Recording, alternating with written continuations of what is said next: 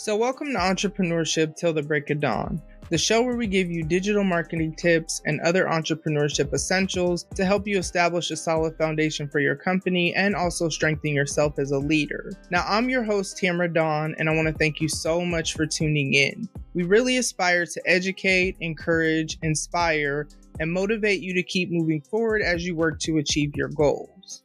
Okay, so last week we talked about digital marketing, and I gave y'all some tips to help you create your digital marketing strategy. So go check out episode 10 if you missed that one. Now, to piggyback off of that, this week we're talking about leveraging content on social media, because I want to make sure you understand what content is and how valuable sharing content can be to help you gain exposure and credibility for your brand or company. So to start, let's talk about what content actually is, right? Because a lot of people tend to think that a content creator is someone who posts TikTok dance videos all the time. And while that is actually a pretty effective way to gain exposure for your brand or company, it's also a really limited perspective on what content is, because content is actually defined as any text update, photo, graphic, or video that you share on social media. So even sharing memes that you didn't create is sharing content. And I remember when I first started this company, I was still working a full-time job. So to save myself some time, because creating customized content does take time, but to save myself some time, I would find memes related to the teaching topic and then put them in this border that had my company's colors. And that was how I started leveraging content to start establishing some credibility for my company. And then it has continued to evolve from there, but sharing memes is a quick way that you can start leveraging content if you're pressed for time. Now, let's say you want to create your own graphics. There's a few ways that you can do that, because you can use photos and either add text to the photo or add a caption that promotes your company's values, or you can create some digital graphics that are either static or animated. And I'm always going to promote Canva for creating digital graphics because that's what I use, but it's also the most used online design tool by entrepreneurs and content creators. Now, let's say you want to upload videos. Now, currently I record videos on my MacBook so that I can edit them and add the overlay and the additional graphics that are in each video. But if you have a cell phone, you can start with that, because people more so care about connecting with a brand or company and feeling like the brand or company's content adds some sort of value to their timeline.